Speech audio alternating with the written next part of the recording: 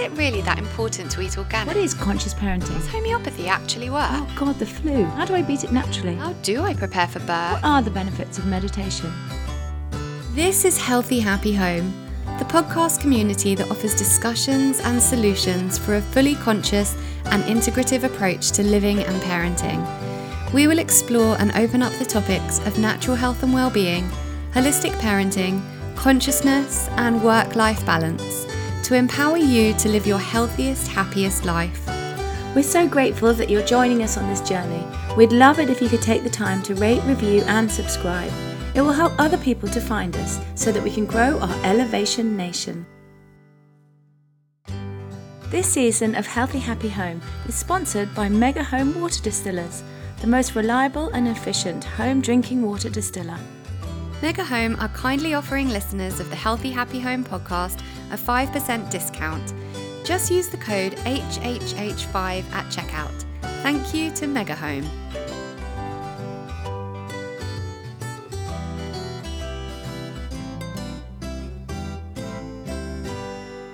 We're here today to talk about the importance of informed choice and preparation for birth with our guest, Danny Diosi. Danny is a highly qualified and experienced antenatal and childbirth educator, hypnotherapist and doula, having entered into the profession in 2004. She originally taught for the National Childbirth Trust, NCT, and subsequently qualified in natal hypnotherapy in 2008, teaching the course and training and assessing new practitioners. Danny set up her own hypnobirthing program in 2015 after qualifying as a hypnotherapist in 2012 and is a recognised doula with Doula UK. She trains practitioners in her hypnobirthing program here in the UK and internationally. She is also co-founder of the successful All About Antenatal program for expectant parents, as well as author of her soon-to-be-published hypnobirthing book. Danny is mum to 3 teenage girls and wife to, as she puts it, her long-suffering and extremely patient husband. So welcome. Thank you. Thank you for having me. Thank you for coming. Thank you for being here. Just firstly, I just want to say huge congratulations on publishing your book. Tell us all about it. Thank you. Well, it's due to be published in March, so I'm kind of frantically just kind of putting finishing touches to the first draft and everything. And it's being published by Mark Harris, who is a midwife, and he's written Men, Love and Birth. And it's it's something I've thought about for a long time, basically because I want hypnobirthing to be as accessible to anyone, not just people kind of think it's a bit of a hippie thing, or only if you're having a natural birth, and it's not. It's really for anyone and everyone, and that's what I want to get across in the book. So yeah, really excited. March, please God, is when it's going to be published. Amazing, that's so exciting. Would you be able to tell us a little bit about your own birth and how you came on this journey to become a doula? Yeah, sure. So I've got twin daughters who are nearly 17, which, I'm kind of in a shock state at the moment. I've just applied for their provisional driving licences as well. So if you need me, I shall be rocking in a corner, trying to calm myself down.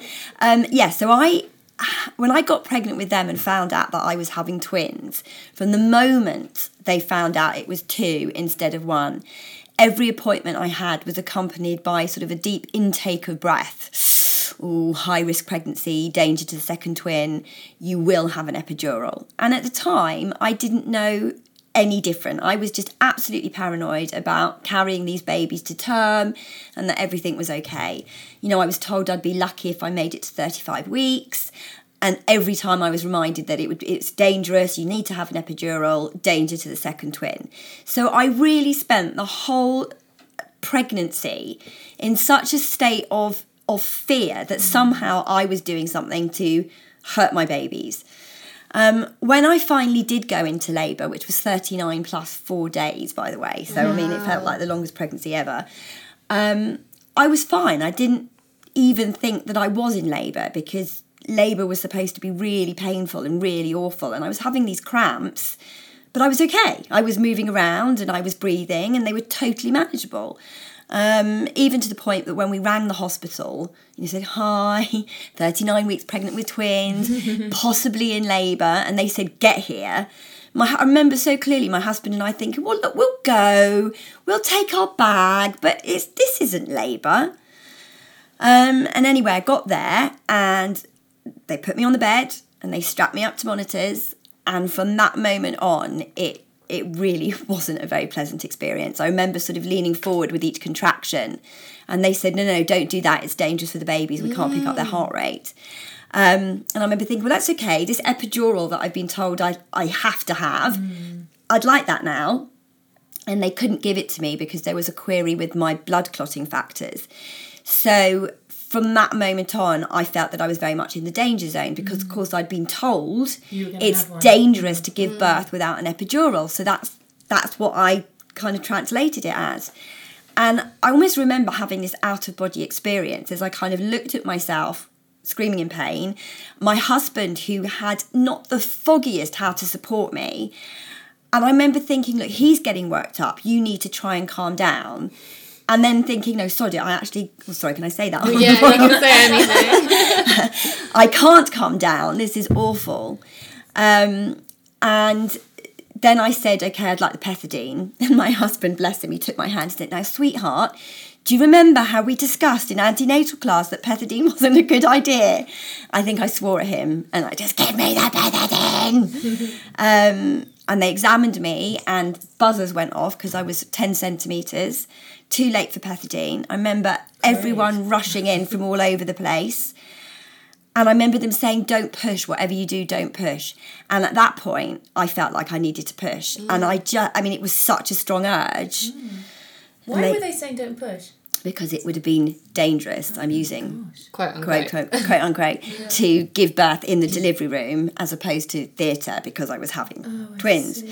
So they rushed me into theatre. They then decided to give me a spinal whilst I was having these full-on major pushing contractions. And I remember what a spinal is? So a spinal is like an epidural, goes into pretty much similar space in the spine, but it works instantly as opposed to an epidural that takes 20 minutes and then you can keep topping it up. Spinal goes in straight away, works straight away, but only lasts for an hour or so. And I remember them saying to me as I had this, don't move, whatever you do, don't move. And thinking, oh my God, am I going to be paralysed? And then I felt nothing. And my first baby was born, Sophie, and they gave her to me. And I think I'd been sucking on the gas and air like it was going out of fashion by that stage. So I was very high.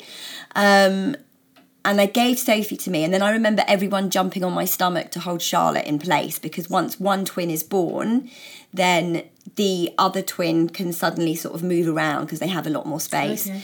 So I just remember all these people kind of holding my stomach. And then they told me to push, and I don't remember pushing. And Charlotte was born, but she didn't breathe straight away.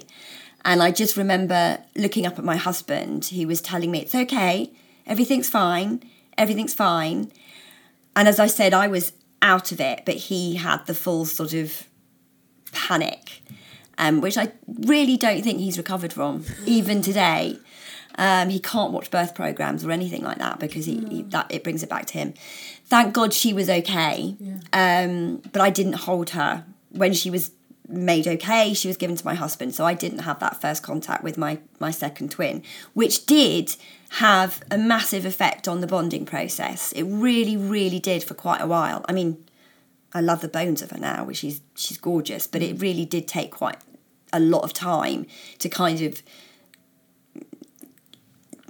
I don't know, accept her, bond with her in the same way that I bonded with Sophie, because Sophie had been given to me straight away. And for many, many years, I can't tell you how guilty I felt about that. And I do remember thinking that after I'd had them, that I know I've just had 2 babies instead of the 1, but surely it shouldn't be like this. This just doesn't feel right. And that's when I started training. When they were 1, I started training with the National Childbirth Trust. And the rest, as they say, is history. Wow, amazing. Wow. So, yeah. And then your third child? So my third child, 14 now, also a girl. Interesting age. Didn't get it with the older 2. She's a handful. Amazing birth. I knew a lot more. I didn't know anything about hypnobirthing at that stage, but I knew a lot more about birth physiology and how the body works and how the calmer you are, it supports the hormones, and obviously being upright makes a massive difference. And I hired a doula to be with me at that stage because I'd felt so out of control with my previous birth. I just wanted somebody there who could help me if that situation arose. And her birth wasn't textbook. I'd wanted a water birth, but when my waters broke, there was meconium in them, which is the baby's first bowel movement. And sometimes, just because of the gestational age they will release the meconium whilst they're still in utero. But that's always treated as an issue in hospitals. It's not always, but it can be. But luckily, the midwife could see that things were progressing quite quickly, so she kept me on the birth centre. And I gave birth to my beautiful little girl, I think kind of standing up, wedged in a corner, half on, half off, a birth ball or something. My husband was so much more relaxed and calm, I think because of the presence of the doula. And when she was born, her cord snapped, which I think is something similar happened to you. And I remember the midwives absolutely panicking at that point, and one of them saying, "Oh my God, it looks like an abattoir in here." I was just so high from all the birthing hormones, and my amazing doula, whilst they were all kind of running around faffing, panicking about getting the placenta out, she just gave me my baby. We gazed into each other's eyes, I've got goosebumps just thinking about it, fell head over heels in love. She started latching on, placenta came out. And then let's talk about that then, because you were talking before about that you didn't bond with the second twin. So what is it about if you talk to us about the physiological birth process and physiological third stage, if you can talk us through what that is and why it's important to go through these natural processes in order to bond with the baby. So when I talk about birth physiologically, I'm talking about it from the point of view of how birth is supposed to go according to nature's intention. So whenever I'm teaching any of my classes, I always talk about how labour has no design flaws. If you weren't supposed to feel it, you wouldn't feel it. If it wasn't supposed to happen, it wouldn't happen. So the fact that there are certain occurrences, so you feel the contractions, you feel the baby's head crowning, it's quite normal to kind of pass a bit of poo as you're pushing your baby out. All those things happen for a very specific reason. When a baby is born, it's a mother's natural instinct. Well, actually, her natural instinct is to first look at the baby and then bring the baby straight to her chest. And that process is known as skin to skin. And what that does is it calms both mother and baby down from the process that they've just been through, helps make baby more alert so that breastfeeding is likely to be initiated. It rewards the mother's the reward centres in her brain, so that she kind of associates holding her baby and nurturing her baby as a really positive thing to do, and it kind of fires off even more feel-good hormones so that she enjoys doing that. That act of skin to skin also regulates the baby's body temperature, regulates blood sugars, regulates heartbeats. And what's really fascinating as well is if a mother does have twins and one baby is cold and one baby is hot, her different sides of her body are going to respond to those individual babies' needs because we're that amazing.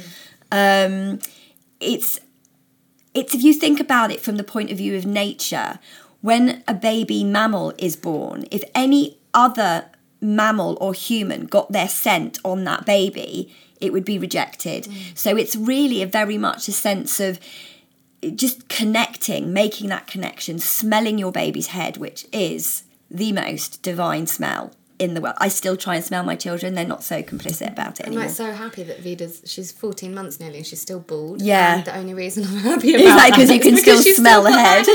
Exactly. It's funny, because I think in my head I've always thought that, that somehow the cervix doesn't expand enough or the vagina doesn't expand enough. So can you just explain that a bit? Because I'm sure people have that wrong. It totally does. Our bodies are designed specifically to give birth to our children. And there is so much fear-mongering about big babies getting out of teeny tiny holes. But that is what our bodies are designed to do. And I always, when I'm teaching, I always explain that nobody gets worked up about male genitalia changing shape the whole and shrinking back to what it was the whole time. That's very true. It is, exactly. And our bodies do exactly the same thing. Just because it's all internalized, we don't really see that happening. But in the cold light of day, we've got to look at the fact that actually if the system didn't work, we would have evolved differently, Yeah. or we would have died out as the human race. So the fact that we are still here and we are still giving birth to our babies all around the world, all different cultures, you know, something has to be right. So why do so many people have tears, and why does that happen then, do you think? A lot, I think, because of the way that birth is managed. I think a lot of lack of preparation, and I think, I mean, there's so many aspects to answering that question. I think the first thing is people need to educate themselves and understand what's actually going on with their bodies instead of feeling icky about it. Either of you seen One Born Every Minute? God, I just had to stop What is watching that? it. What is One Born Every Minute, that show, the midwife show in the hospital, and it's literally traumatic birth after traumatic no, I haven't birth, seen it. and all the midwives kind of just, I mean, they all seem lovely, but they Yeah. just sit there, It's- like it's- eating chocolates in their little hub, I- and then exactly. someone goes into labour and they're like, quick, and they all go running, and they're all lying on a bed, and they don't show any, like, they don't talk about any of the natural No, stuff, I the mean, physiological birth it's stage. scary when they show the birth scenes. They show women screaming, and obviously that's more interesting television than someone who's just, you know, breathing their baby out in a Yeah, corner but when somewhere. they do show that, everyone's like, because there was that show, I can't remember what it was called. I think you told me to watch it. And it was about women who, they basically made it look like any women who were choosing to have home births or kind of follow these natural processes were just unhinged hippies. And there was one woman, you know, she had a rope in her house Yeah. that she was pulling on, standing up, holding on to the rope, which is what I did.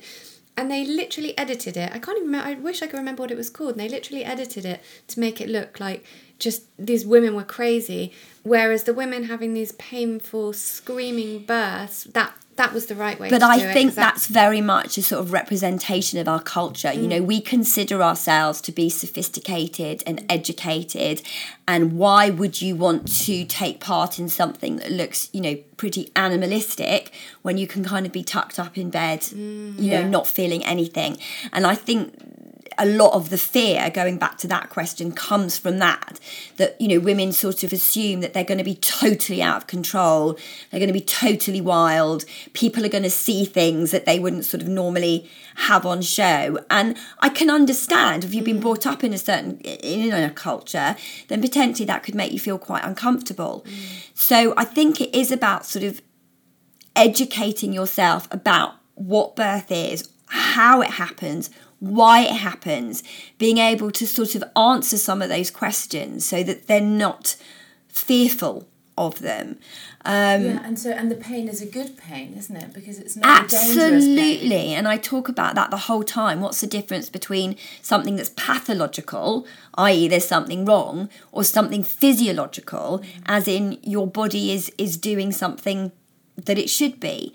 So, you know, there's a huge difference between the pain of childbirth and the pain you experience if your appendix is about to burst. Why?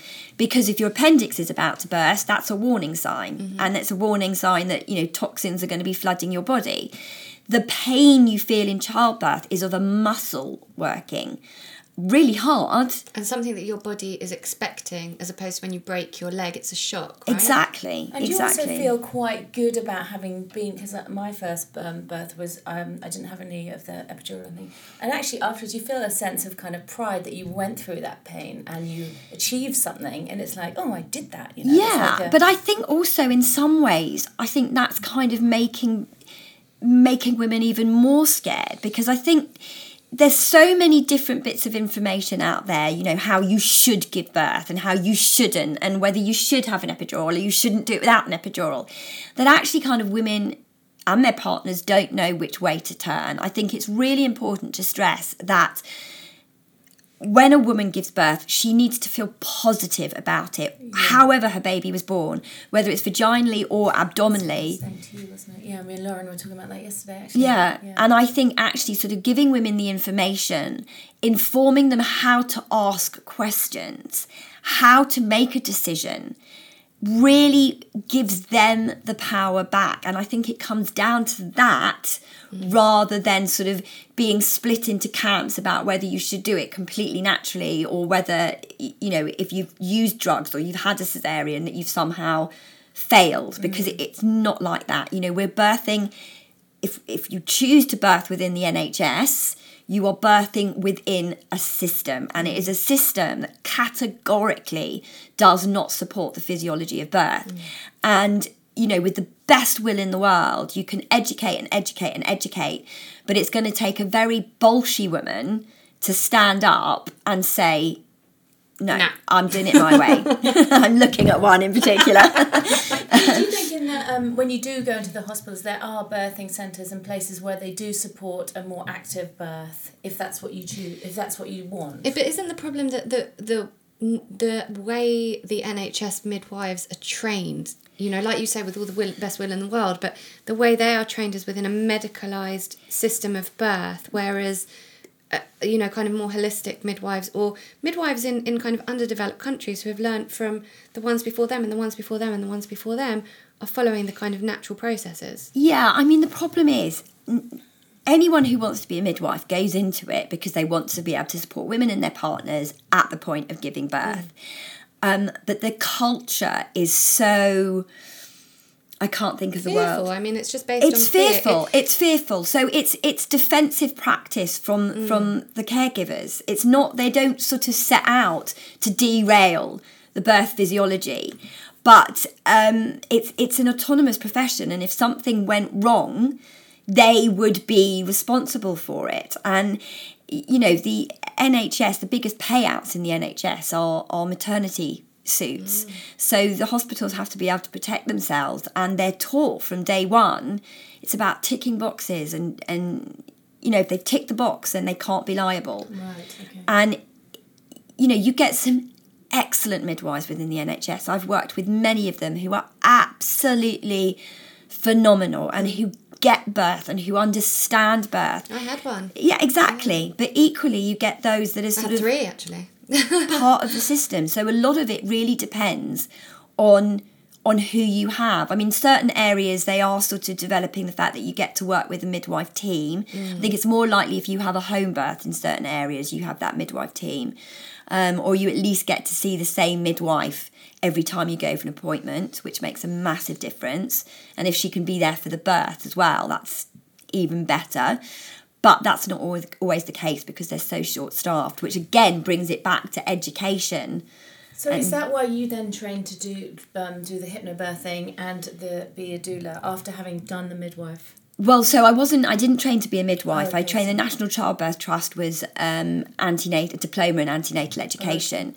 The reason why I trained in hypnobirthing was because I'd be teaching my antenatal classes, and after having had 2 very different birth experiences myself, I could tell the difference between a birth which I felt really negative about and a birth which I felt, you know, I could shout it from the rooftops and fly just on the strength of that one. And I'd be talking to my clients about how it's important to stay calm and, you know, upright and in control, and they'd be nodding, yeah, get it. But and without then the tools. Exactly. Yeah. I don't think it was giving them the tools.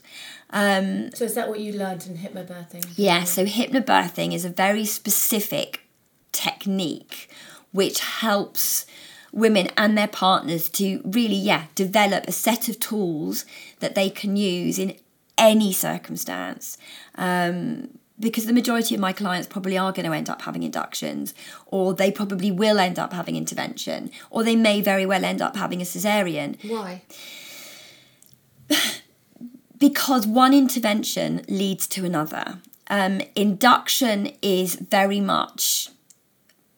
You're told in this country that you're not allowed, quote unquote, to go past 42 weeks of pregnancy, because the theory is that the placenta starts to fail and the stillbirth rate increases. So in other words, you're told that actually if you go to 42 weeks, your risk of stillbirth doubles, which is really scary for a parent to hear. Gosh, yeah, especially after all that long When time. When you actually look at the figures, and the ones that I'm going to quote are not exact, but it goes from something like 0.01 to 0.02.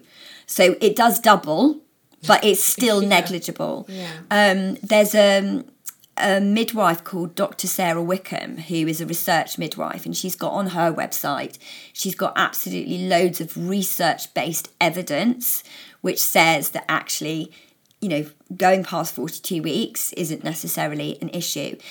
The problem is that piece of information has been around for so long that it's actually become entrenched. And if the study that was based on was done nowadays, it wouldn't be considered robust enough to be passed as... So again, it comes down to fear.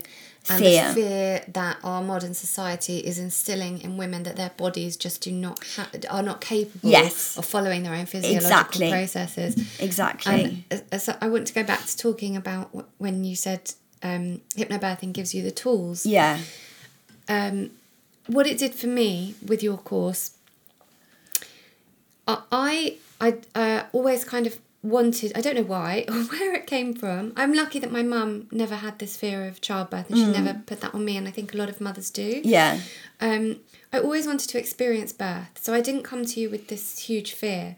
But my husband came along after working a whole week and knowing that we were going to do your 2-day course, which is now only 1 day. It's now only 1 day, sorry Daniel, And he said, for God's sake, I've been working all week and I've got to spend a whole weekend doing this, more studying and...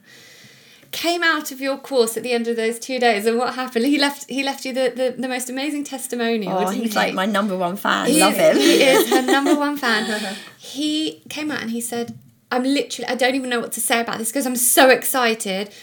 His words were, he thought that he wanted to support me in my decision to try and have a natural birth, and the birth I believed my body was geared up to do.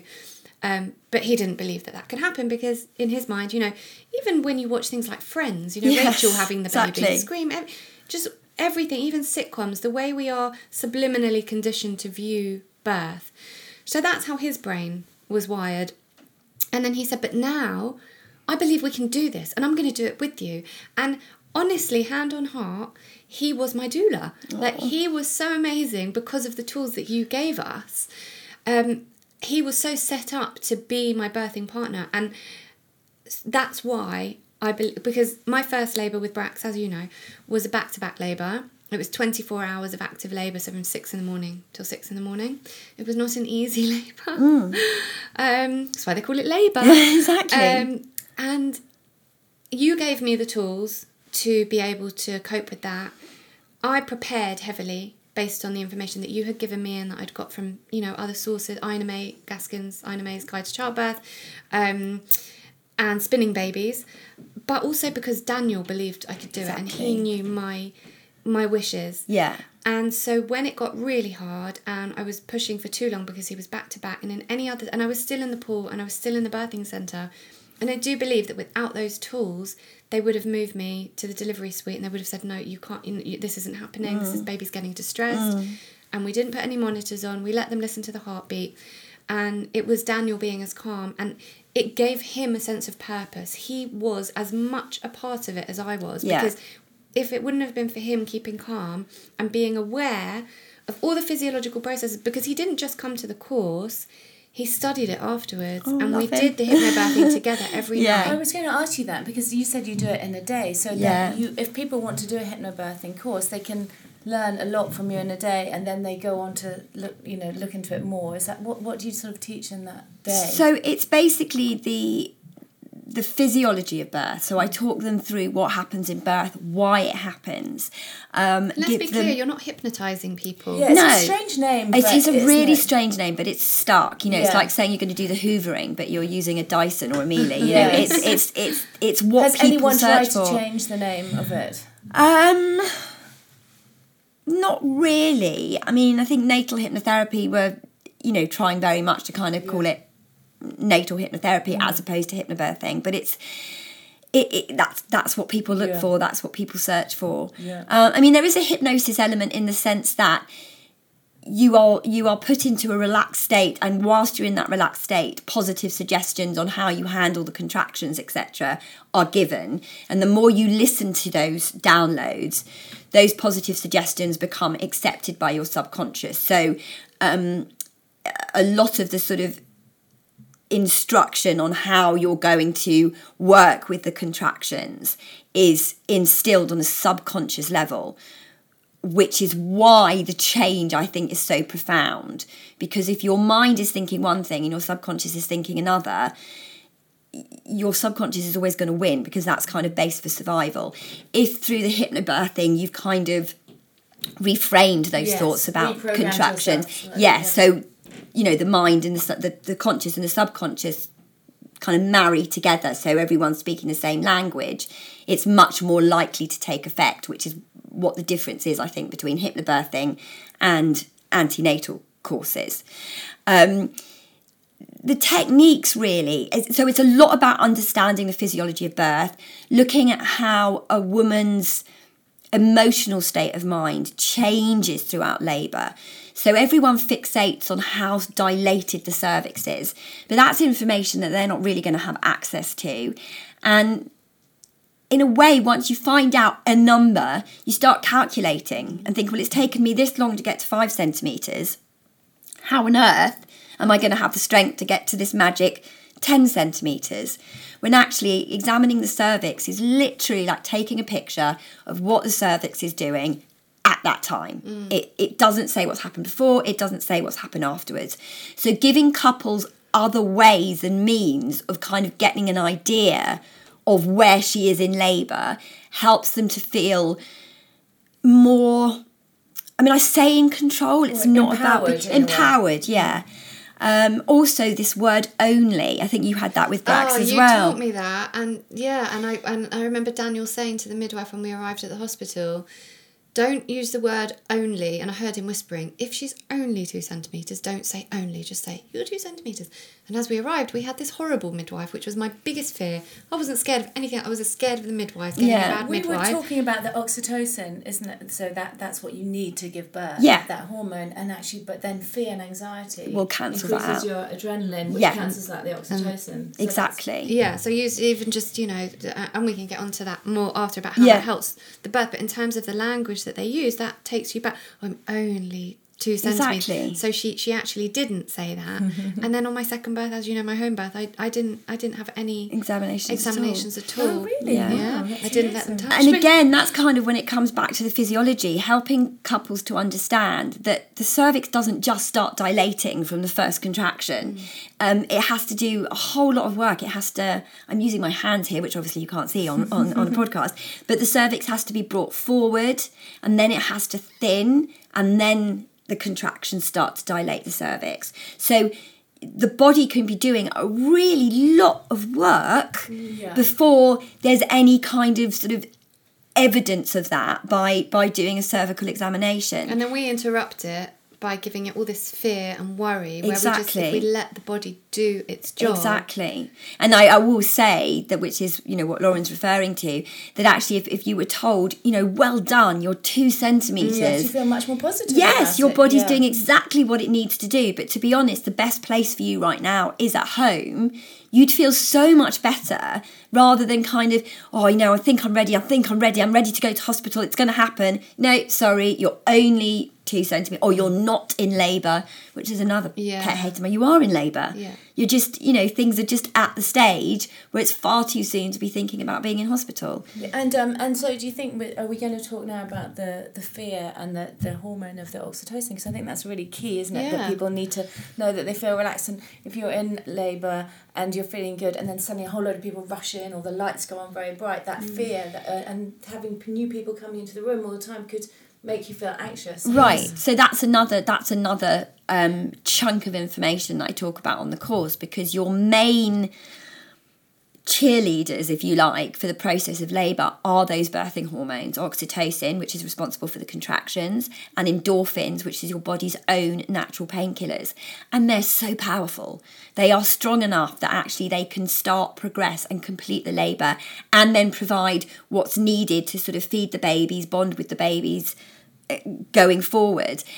They are, all hail the hormones, but they're very sensitive. And like you said, if anything comes along that the mother is fearful about, then adrenaline is going to cancel them out. And this comes down to pure evolution. It's survival. Because if we feel we're under threat, then it doesn't make evolutionary sense to be having a baby. And if you are under threat, having that sort of adrenaline cut through to bring you back to your senses is going to be far better at saving your life than feeling loved up and floaty light, which is what the birthing hormones do.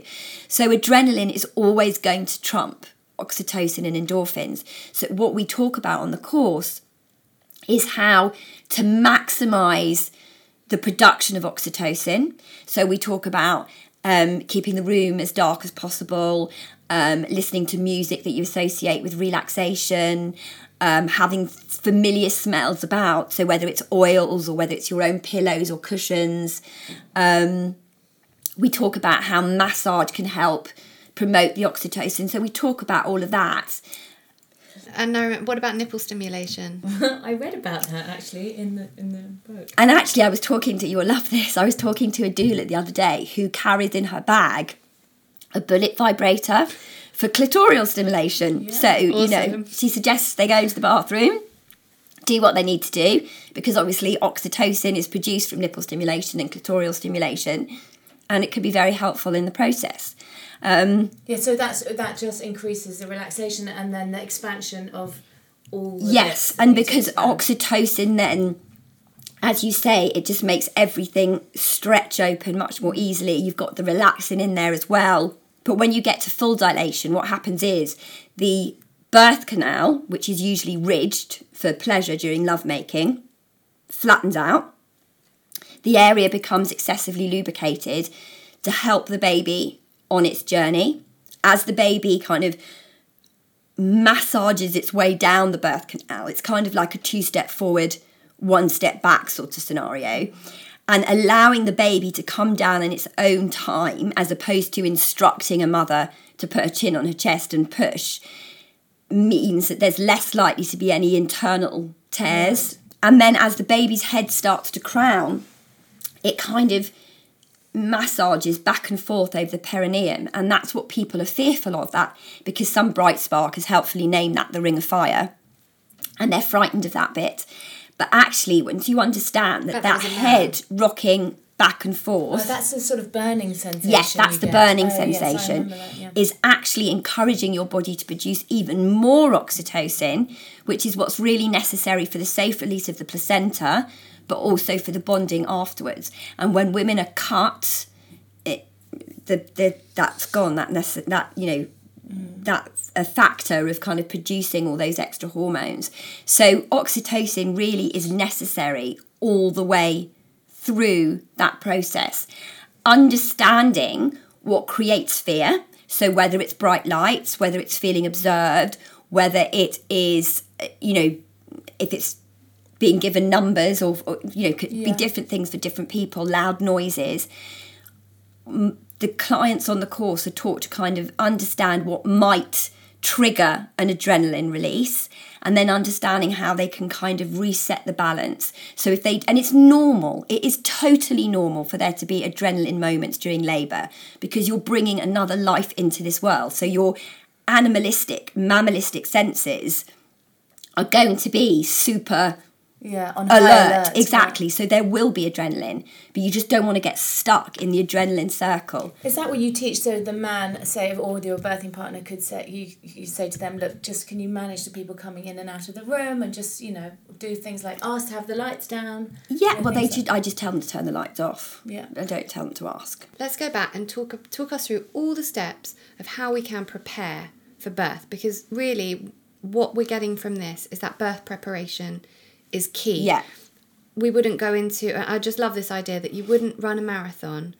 No one that I know who's run a marathon would go into it. Just got out of bed going, I'm going to run a marathon. I'll go and run the marathon. So I signed up for it. So I'll do that, and I'll just see how it goes. Yeah. Let my body take me where it wants to take me. Yeah. You would train. Endurance, isn't it? A birth. It's a long process. It's one of the most challenging things that our body will go through. So why would we not prepare for it in the same way we would prepare for a marathon? Yeah. So how can we, from the very beginning, prepare for birth? So books that I recommend are definitely Ina May Gaskin's Guide to Childbirth. All hail Ina May! Yeah, that's the book that Lauren got me to read this week. It is brilliant. Yeah. Another brilliant one is Millie Hill's Positive Birth book, which I think is a really great way of looking at the whole birth process and really informative. Definitely education, whether it's just a straightforward antenatal class or hypnobirthing, but anything that's going to kind of get you to understand how your body works. Okay, so understand how the process of birth happens, how the body supports it, how our bodies are, with the uterus, when there's no baby in it, it's like a tiny little organ which is nestled in between all our other intestines. And then actually, when there's a baby in it, it grows to house a whole other human being. All our internal organs move out the way. Yeah, we might be a bit breathless. Yes, we might need to wee all the time. But we're still alive. We're still functioning. Yeah. So, why would something so amazing during pregnancy fail you at the point of giving birth? Yeah. It's about understanding what things are going to make the birth harder. So, as I said, intervention. If you interfere with the physiological process, the body is no longer capable of producing the hormones in the quantity they need to be produced. So one intervention will most likely lead to another, which leads to another, which leads to another, and it's known as the cascade of intervention. So it's mostly about to try to prevent that happening to or just asking questions. Yes, definitely. To believe that our bodies are made to do this, and we can do that through hypnobirthing and through affirmations. Yes, I think those things 100% make a difference to people's birth experience. Whether they, I would love to say that doing something like a hypnobirthing course is going to sprinkle a magic, it's like sprinkling you with fairy dust and you will all have the most straightforward birth. It's not like that because women choose, not all of them, but will choose to give birth in a system because that is where they have been brought up to believe that is safest. So it's about giving women those tools that we were talking about, asking questions. A lot of interventions are offered because it's policy guidelines as opposed to it being 100% necessary for that woman as an individual. So empowering a couple to be able to ask, as long as there's no emergency, hang on a sec, how is this going to benefit me? What will be the risks, etc. So knowing what you might be offered when you go to hospital so that when you're there, it's not a surprise when they say, oh, you could have this, and you go, oh, I didn't know what that was. So, exactly. But also if they ask a question and they are made aware of what the disadvantages could be and they still choose to go down that route, then they've gone into it with their eyes open. Rather than, yes, I've agreed to induction, but I honestly had no idea that it would make labour regress. Yes, that it could take such a long time that it would end up in a cesarean anyway. If they ask the questions and they're told that those are the possible disadvantages and they agree to do it, then it's not such a surprise and they can still use things like affirmation, still things like controlling the environment they're in, still using massage, still using listening to hypnobirthing tracks, and they still come out of it feeling positive. Yeah, and like if you do have a cesarean, making sure that the baby does come to you straight away. Absolutely, you can still, unless there is a really, medical reason why the baby had to be born by cesarean. In the majority of cases, as soon as they've been checked over, they can come straight to mum. Yeah. And there's such things as gentle cesareans as well now, which kind of a lot more maternal involvement, which is fab. We're interrupting this episode really quickly to bring you a message from our wonderful season sponsors. Tilly, check this out. Oh, that's rank. What is it? Nasty, isn't it? I was shocked too, actually. I've started using a Mega Home water distiller to purify my water. That chemical gunge you can see and smell is what gets left behind. Oh, so normally you'd be drinking that? Yeah. A distiller is the only way to create absolutely pure drinking water. So what are the benefits of having a Mega Home distiller? Well, the Mega Home distiller eliminates known nasty toxins like fluoride and chlorine, and it's one of the few distillers that actually removes estrogen too. And so you reckon that Mega Home is the one to get? Definitely. The Mega Home is more compact, it doesn't get so hot, and they have a service centre here in the UK, so any problems you can phone them, talk to them and get it sorted. Well, what about the filters I can buy in the supermarket? Great question. I actually did a lot of research on this before going ahead with the Mega Home. So many of the store-bought filters and the more expensive home filtration systems we hear about don't actually get rid of the most harmful toxins, they just improve the taste. Oh, I bet it's super expensive though. Au contraire, my friend. It's actually super affordable. just have a look on their website. Okay, so how much water does it distill per day? Well, there's 5 of us in our house, and I do 2 distillations a day, which gives us more than enough. Oh, it sounds totally brilliant. I want one. Well, it's your lucky day, Tilly, because Mega Home are offering listeners of the Healthy Happy Home podcast a 5% discount.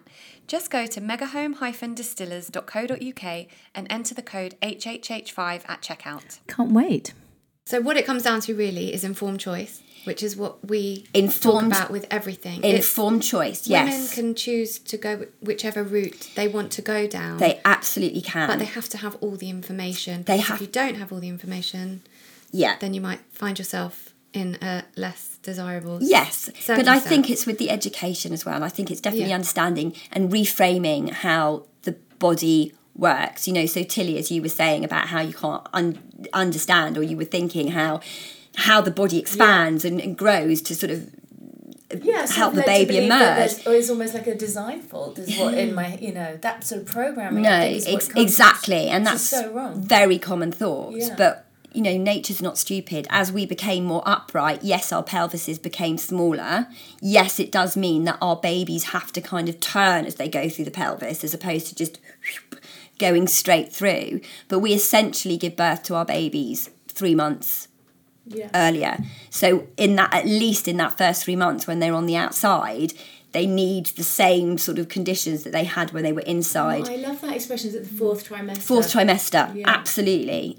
Our babies' heads mould. It doesn't matter how big your baby's head is, they mould. They're designed to mould. Their skulls are not 100% formed when they come through the birth canal so that they can fit. And that's why they need so much contact then in those first 3 months. And you shouldn't try and sort of... Can you imagine how scary it must be? Say that. They just must be so scared. And they're these tiny things. They've just come out into the world. Because I've been around people before who keep putting the baby down and I've said, why aren't you picking up the baby? Like, why do you keep not picking up the baby? Why do you keep asking other people to feed the baby? I don't want the baby to get used to being held, and that's exactly what the baby needs, right?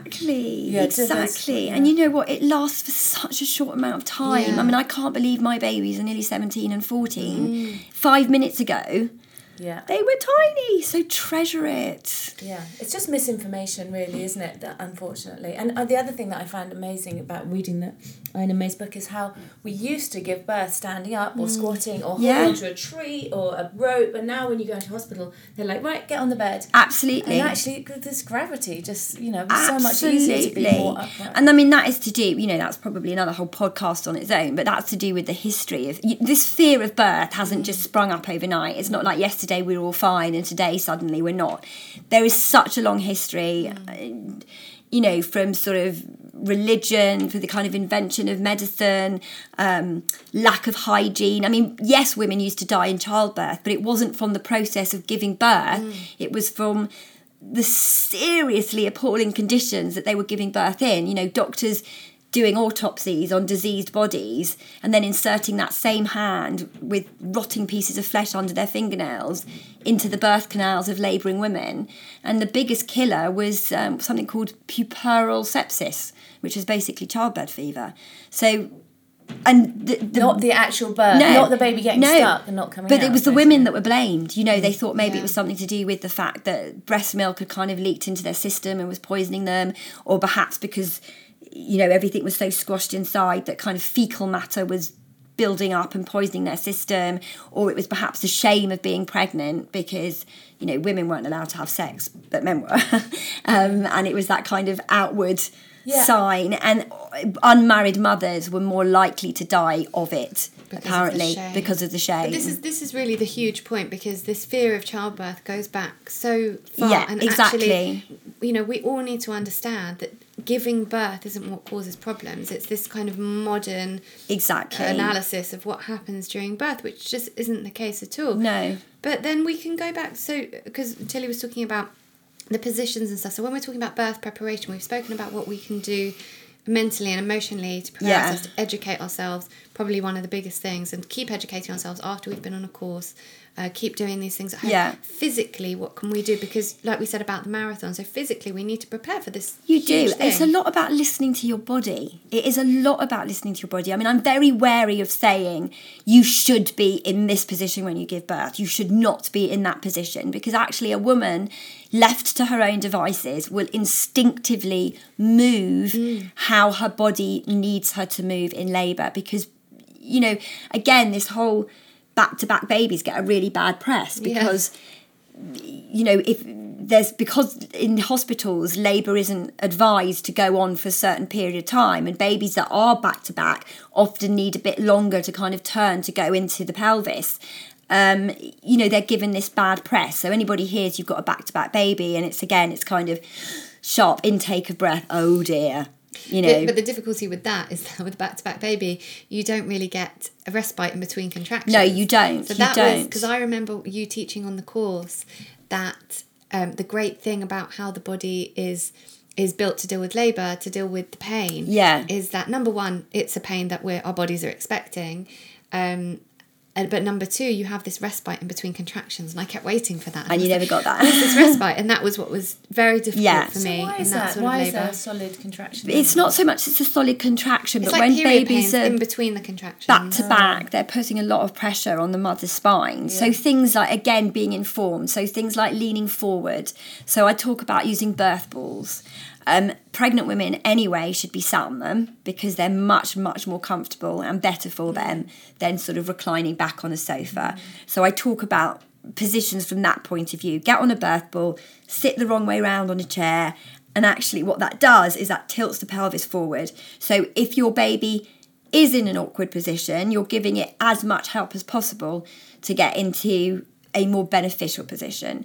When you sit on a ball, you're naturally going to bounce up and down on it, or you're going to kind of sway from side to side, and all of that is actually helping to tone all the ligaments supporting the uterus. So you're giving your body the best possible chance of getting your baby into a beneficial position. Seeing someone like an osteopath or a chiropractor, or I found cranial osteopathy and acupuncture to be the most amazing. Exactly. tools. And do it throughout your pregnancy. Don't just kind of leave it.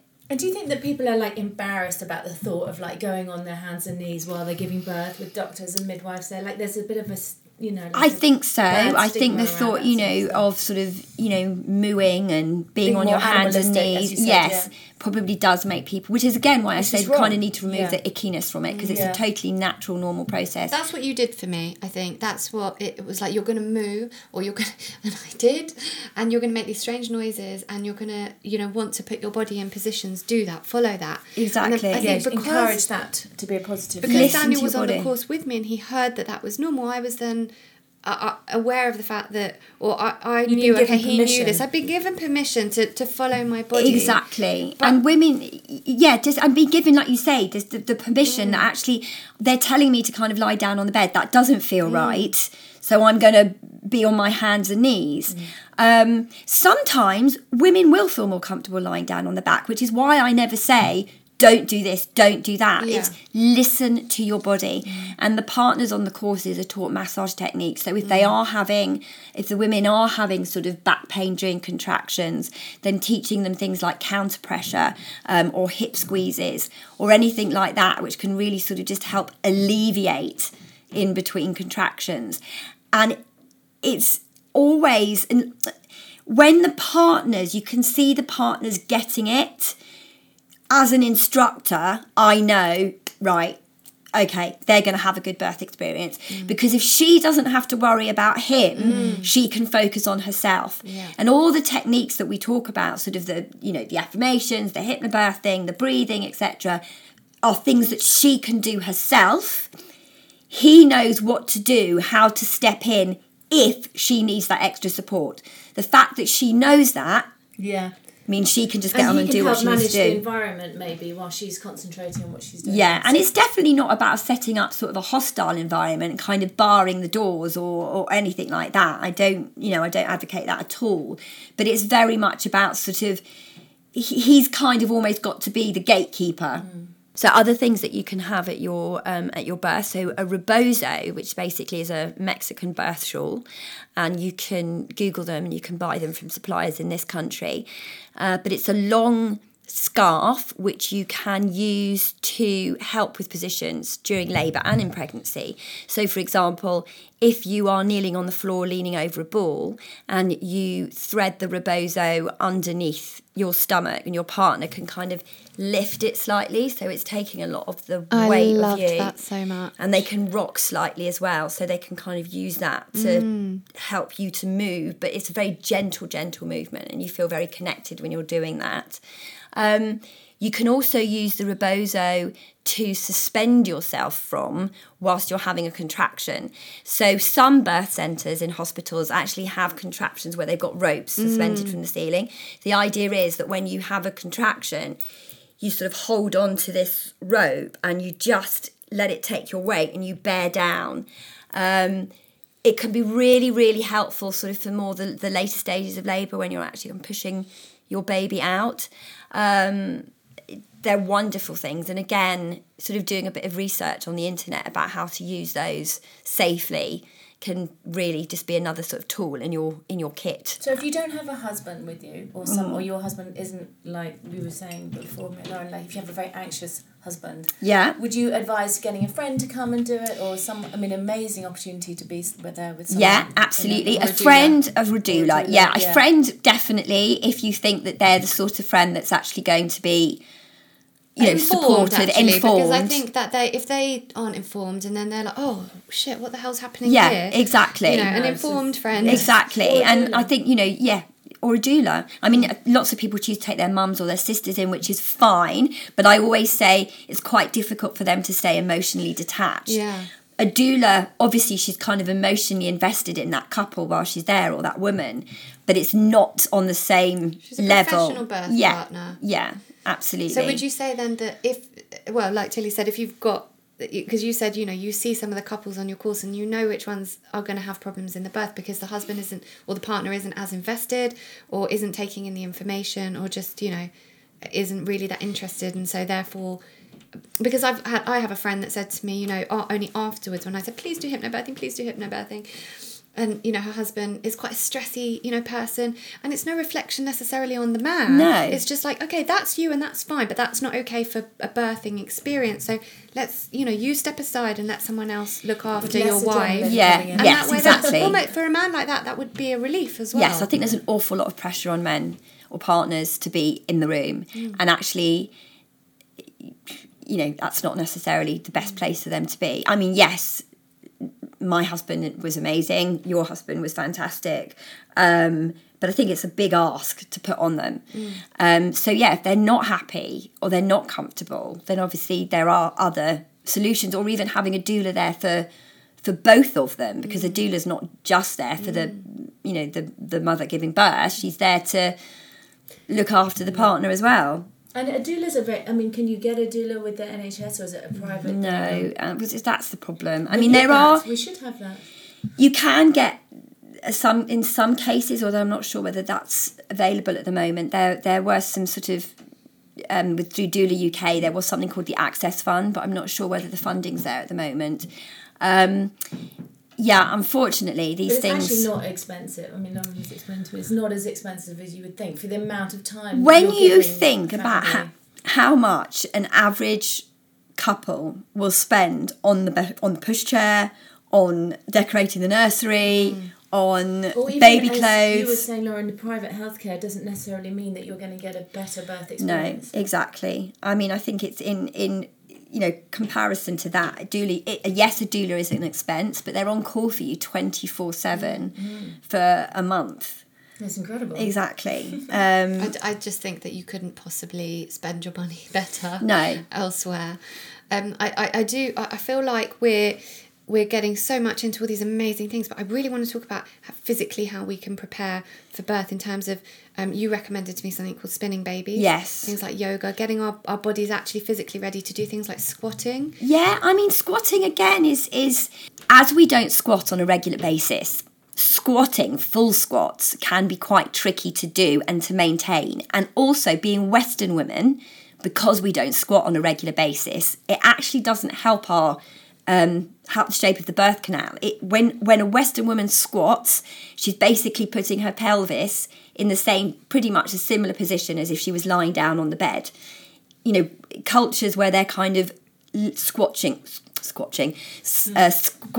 all the time, physiologically that's a better position for them. But we can do semi-squats, which is kind of, you know, bent at the knee, leaning forward, leaning onto something. Again, sitting on a birth ball helps you prepare for that. Kneeling on the floor and leaning over a birth ball, spending time like that during your pregnancy is going to do several things. It's going to help you be more comfortable, because obviously the heavier you get, the more pressure there is on your back. So by leaning forward, you're actually taking that pressure off your back. It's a great position for labour as well. Toning the ligaments, you know, being able to rest in positions like that.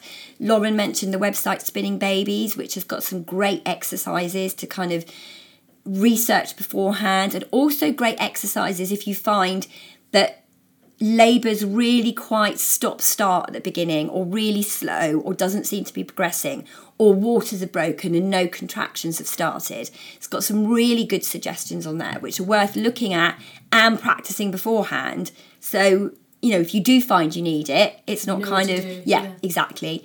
Now and what? Pregnancy yoga is nice too, isn't it? I love pregnancy yoga, and I found the problem that women were coming towards the very end of their pregnancy where they were already very uncomfortable. Yes. And so I think it was you that advised me to go from early on. So from 3 months I did pregnancy yoga, and that really helped just get my body ready for the last months of pregnancy, the last weeks as well, because if you start it in the last few weeks, your body's not really prepared. So I just wanted to keep my body supple and able to kind of do the things that you had taught me it needed to do. Exactly. And we live such sedentary lifestyles, you know, we drive to work, or we take the bus or the train, we sit at desks, which is very different from what our ancestors would have been doing. So any form of sort of gentle exercise, yoga, you know, if you haven't done yoga before, then it's fine to kind of start doing yoga, antenatal yoga, specific yoga for pregnancy, or Pilates or anything like that during your pregnancy. We just have to say that Tilly has to leave early because she has something important, very important to get to. So we are going to continue this without her. Lovely to meet you, Danny. Thank you so much. It's so interesting. All right, I'll see you soon. See you next week. Bye. So let's talk about the importance of nutrition in birth. So it's really important to eat during pregnancy. Oh, obviously not during pregnancy. I mean, yes, do eat during pregnancy, but also during labour. Well, that was something that Tilly said, actually. Her midwife had told her not to eat. No, I think that's really old-fashioned. They do still say that in hospitals, but I think if you're not eating, how are you going to have the energy to carry on doing what you're doing? Your body's not going to be able to kind of keep you going if you're not being given that energizing boost. It's so important to eat, drink, remain hydrated. If you're in the pool, then you need to have some sort of isotonic drink as well. Water's not good enough just on its own. And when you're in sort of really established labour, so when labour is really kind of getting going, you're going to not find eating a whole sandwich, for example, or bowl of pasta. That's going to be quite difficult to do because you just won't have the concentration or the focus to get through it. So it's almost like a little spoonful of something after every contraction. Like a spoonful of nut butter. Anything that's going to kind of give you that sort of that boost and that sort of natural energy high. I've actually got a flapjack recipe on my website that was specific. Well, it was for lactating mamas, but I prepared them for my labour. Yeah. And things like that. But even something like a flapjack, you might find it's a bit too chewy unless it's kind of little bits broken off at the time. Because when a contraction happens, you're not going to be able to do anything else other than focus on that contraction. So if you're mid-chew, you're going to have to spit it out. But anything that's just, that gives you sort of a natural sort of sugar burst or anything like that would make a massive difference in helping you remain energised. And what about during pregnancy? So during pregnancy, it's a bit of a myth, this eating for two. Yeah. I think, first of all, you have to be kind to yourself in the sense that if you are craving certain foods and you can't stomach other foods, then that's what your body's telling you that you need. So again, listen to your body, but obviously, like I said, it's not necessary to eat for two. There's cravings, and then there's cravings, I just really want to eat chocolate biscuits all day long, and I'm pregnant, so I can. Yeah. I mean, I think in those early days, I don't know about you, but I remember I craved like the salty and vinegar. Really? Well, I was eating. I didn't even know I was pregnant yet. I was waiting for the IVF results, and I wanted Walker's ready salted crisps with Tabasco on them. Oh wow! Yeah, that was an interesting one. And fennel. My whole pregnancy with Braxton, fennel was salt. Really? Gosh, I don't like fennel at the best of times. But I love it. No, it was saltier and vinegarier, the better for both of them. I didn't, when I was pregnant with my first two, and actually for years before that I'd not eaten red meat. Same as me. And then when I was pregnant with my youngest, I cannot tell you how much I craved meat. I hadn't eaten it for years. Yeah, same thing happened to me, and I was craving, and then I found out that my iron was really low. They were going on about not letting me have a home birth and all of that. So yeah, that's I think there are reasons that our body craves certain things, and sometimes we do need those things. So yeah, exactly. But I would say just, healthy, balanced diet, the same as when you are not pregnant. And just eat sensibly. I know some women who can afford to go privately for their births. So they will assume that because they can give birth at the Portland or some of these wonderfully thought of London hospitals, that's going to give them the best chance at the best birth. But statistics don't actually show that, do they? No, I think with private, if you are going to opt to go privately, then you're better off to pay for an independent midwife who will be pricey, but not going to be anywhere near as expensive as kind of paying for a private consultant. But I do think, again, that comes back to fear. People are frightened. Statistically, you are less likely to have a cesarean if you give birth at home. There's a slight difference in the figures that for second-time mothers, it's more straightforward than for first-time mothers, but that's not because it's riskier. It's just first-time mothers, labour can go on for a lot longer and they can get tired. So, that explains that sort of increase in transfer rate. But what tends to happen, and I'm aware that it's a generalisation, but giving birth, paying for a private consultant, you tend to get a whole load more intervention. Yeah, because you're just then paying for this doctor that we've spoken about the fact that we see hospitals and doctors to be kind of something we associate with stress or with fear or with worry, because really, when other than birth would we go to a hospital other than for something bad or something dangerous? So then if you've got lots of doctors around, it's going to be more intervention, and it's going to be more likely that the labour will regress and lead to interventions. Yeah, and I mean, I think, again, it goes, like I said, it goes back to fear. The reason that people would pay for a private doctor is because they're terrified of not getting their epidural on time, and they are terrified of having someone they don't know attend the birth.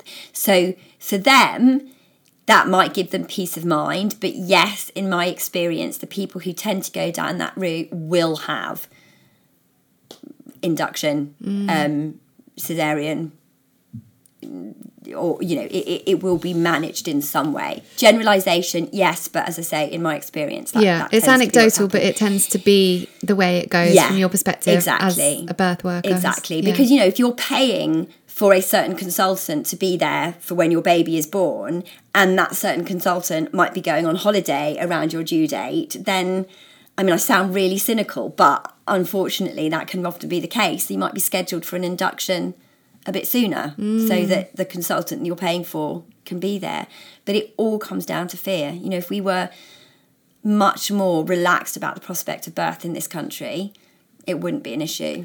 So the best way really we can spend our money is educating ourselves, doing hypnobirthing courses, preparing, having a doula perhaps, or a private midwife. I think it's even, like I said, the amount of money that people generally tend to spend on baby equipment, you don't need it until you need it. And actually a lot of stuff you can sort of borrow from friends or hand-me-downs. I think if you have got a budget, Yes, obviously we would all love to be able to have disposable cash to kind of, get this and do this. But there are priorities. There are priorities. And I think educating yourself is definitely got to be up there.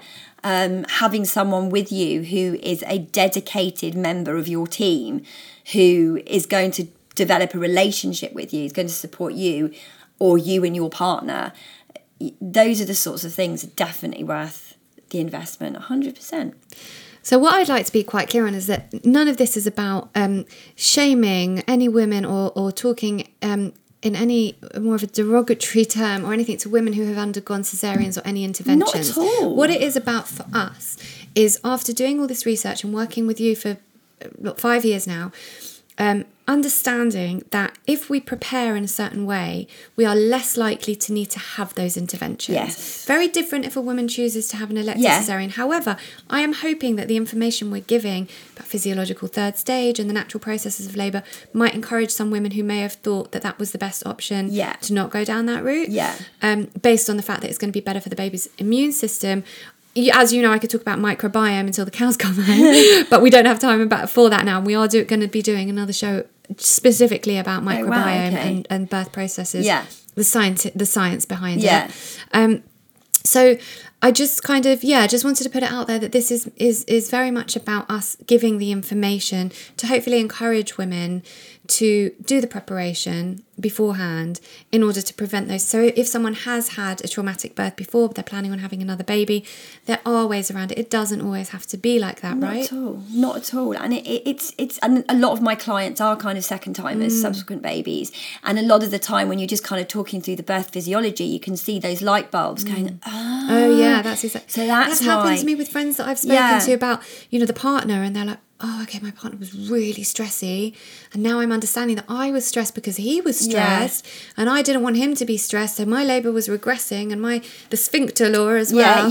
Very quickly, let's touch on the sphincter law. So sphincter law. So Ina May Gaskin, she discovered, can't say invented, but she discovered something that she named the sphincter law, which basically works on the basis that any sphincter muscle, so whether it's the sphincter at your bladder or your anus or indeed your cervix, works best in atmospheres of privacy and seclusion. So that is why generally when we go to the toilet, for example, unless you've got young children, you tend not to go in a crowd. Meanwhile, my young child always wants privacy himself. Right. But when I'm on the toilet... Yeah, exactly. It's very much, if you sort of say the same way, if you asked a gentleman to stand up and wee in a bowl in the middle of a sort of a crowded living room, chances are he wouldn't be able to do it, because our sphincters work best in atmospheres of privacy, and the cervix is exactly the same. And actually, one of the things I always say to clients is, when you're in labour, go and spend some time on the toilet. So it's not only because the position when you're sat on the toilet is really beneficial, but with legs raised on a stool, right? Isn't that the best way to... Yes, but I mean, sitting on the toilet in itself is going to be with the knees lower than the hips. It's not so much about sort of... It's more to do with the association. So when you are in a toilet, your subconscious associates the release of sphincter muscles. So it's the release of the cervix muscles, which is kind of what you're going for in that context. But yes, if it's not a place that you would feel comfortable going for a wee, or even making love, I mean, I know there may be slightly different, but that sphincter muscle will close, and therefore the cervix will close and labour will regress again. So there are all these things that make labour regress. For instance, induction. So we want to go into it in as natural a way as possible in order to help it be. So when women think, I'll have an induction, I'll have a epidural because it's going to be the easiest way for me not to feel the pain, epidurals are actually going to, in most cases, make labour regress also. Yes, it's for anything that interferes with the natural process. So again, it's reframing what the contractions are, and hopefully if you can do that, then they become not so afraid of the pain. Understand that each contraction is bringing you one step closer to meeting your baby, and once it's gone, it's gone. And actually, if you go through labour focusing on each individual contraction, then you stand much better chance of maintaining or being able to do it than kind of thinking, how many more have I got? Epidurals are because people are frightened of the pain, or because if they're stressed, they're feeling pain. Whilst I have seen many an epidural make the difference between a positive birth and a negative birth experience, it is a fact that it will interrupt the hormonal communication between the brain, the bloodstream and the body, because there's literally a physical barrier stopping that message getting through. So what tends to happen with epidurals is, because that messaging is not getting through, labour will slow down, in which case they would need to then use artificial oxytocin, which is administered directly into the bloodstream, so there's no blood-brain communication, to keep the labour speeding up. Which will impact, so like you say, intervention leads to intervention, so that will impact kind of the oxytocin once the baby's born, it will interrupt breastfeeding, the placenta, all of that. I mean, what I would just like to say here as well, and we kind of touched on it briefly right at the beginning, is, as I said, skin to skin and physiological birth is the ideal. That's what nature intended. If you do have intervention, if your baby is separated from you, skin to skin is not just a birth thing, a just after birth thing. Yes, it obviously has huge benefits at that time, especially if you want to initiate breastfeeding, etc. But you can do skin to skin at any time. So if you are separated for whatever reason, as soon as you get the opportunity, naked baby, naked mum, and just literally spend as long as you can. I still do it now when my kids have got a fever and they're 4 and 1. Absolutely. It's great as well for dads or partners, or mums when they come home from a long day of work, to reconnect with the baby. So I don't want you to think that if your past birth was quite interventionist, if you were separated from your baby, well, that's it then. No, you can and it's even like, women who have to stop breastfeeding for whatever, you can relactate. So there's, the physiology of a woman's body is amazing. It's absolutely incredible. Yeah, definitely. Just very quickly, because we do have to wrap up, Ina May does talk about the fact that, obviously, like you're saying, we're not, we are giving informed choice, but there are facts here. So the fact is that hospital labour will offer some hindrances, and a perfect environment would be somewhere where we feel calmer. However, a calm birth doesn't have to be at home, and we can have a calm birth and make sure that we implement all the things to aid that process in a hospital. So how can we do that? So think about the things that you have at home that make you feel comfortable. So I mentioned briefly your own cushions, perhaps your own blanket, definitely your own clothes, not a hospital gown. Are there any smells that you find relaxing? So if you burn oils or anything sort of anyway, which ones of those make you feel relaxed? Essential oils in labour for me were... I wrote an article about it on my wite, which oils I used for what stage of labour. Brilliant. They help so much. They do. But I mean, even if you're not sort of, au fait with kind of oils to that degree, if there is a smell you like, then when you're sort of maybe taking an opportunity to relax, having a bath, or if you're doing hypnobirthing, listening to your downloads, have that smell on a tissue near your head, because your subconscious will then associate that smell with signs of relaxing. So you can be at home, or you can be in hospital, or you can be having a cesarean, and if you smell that smell, your subconscious thinks, relax. So that's really beneficial. Dim lighting? Yeah, so I like having fairy lights or little LED candles, because I think it provides such romantic atmosphere. And this time of year, it's so easy to get hold of fairy lights, and actually you can put fairy lights on the back of a chair and suddenly the chair becomes magical. So even if you're having an epidural, put your fairy lights up, turn the lights on. You need to kind of create more of your own natural oxytocin. So why not do that? If you're having a water birth in the birth centre, it will be amazing during a contraction to be able to just kind of focus on those lights. It makes us feel more private, less observed, which is obviously going to promote the oxytocin. Take in lovely bits of food that you like to eat, that you like to snack on. What music are you going to be listening to? Whether it's hypnobirthing tracks or whether you kind of come up with your own playlist that's going to make a difference. Making a playlist, I think, is one of my top tips for preparing for birth. Exactly. Yeah. And really think about that. Don't kind of think, I'll just grab this on my way to hospital. It should be. Plan. Yeah, absolutely. Plan. So that's what it all comes down to, because we do have to wrap up now. But what's the message here? I mean, I would say preparation, environment, mindset. Yeah. And that's really interesting. When I break down my course, I break it down that we look at breathing and relaxation, environment, and mindset, because those are the three. Well, I said things. It because that's what you taught me. That's right then. Oh, it's funny, where did you get that idea from? That's very much what it comes down to. And actually, if you kind of master those three things, then it massively increases the chances of you having a positive birth experience. I love that. A positive birthing experience. So every week we have listener questions come in. So we've got a couple of questions. I think we've only really got time for one now. So got a really interesting question from Rosalind, who says her first child was born by emergency C-section. Second birth was VBAC, a vaginal birth after cesarean. She says, if I have another baby, I'd love to have a home birth. Would the NHS agree to send midwives to a home birth after 2 previous births as mentioned? And what would you recommend I do to prepare? So, in theory, the fact that you've had a vaginal birth should be absolutely no hindrance to you wanting a home birth, but it depends very much on what your hospital guidelines are. So you would need to sort of speak to the midwife. If it's a yes, well then fine. If it's a no, then you would need to ask to see the guidelines. Now remember, they are guidelines. Yeah. There is no law. The only person who can make the ultimate decision on where you give birth is you. Yeah. So if you decide that you want a home birth with your third baby, the NHS are beholden to send somebody out to support you. So either way, she could get a midwife.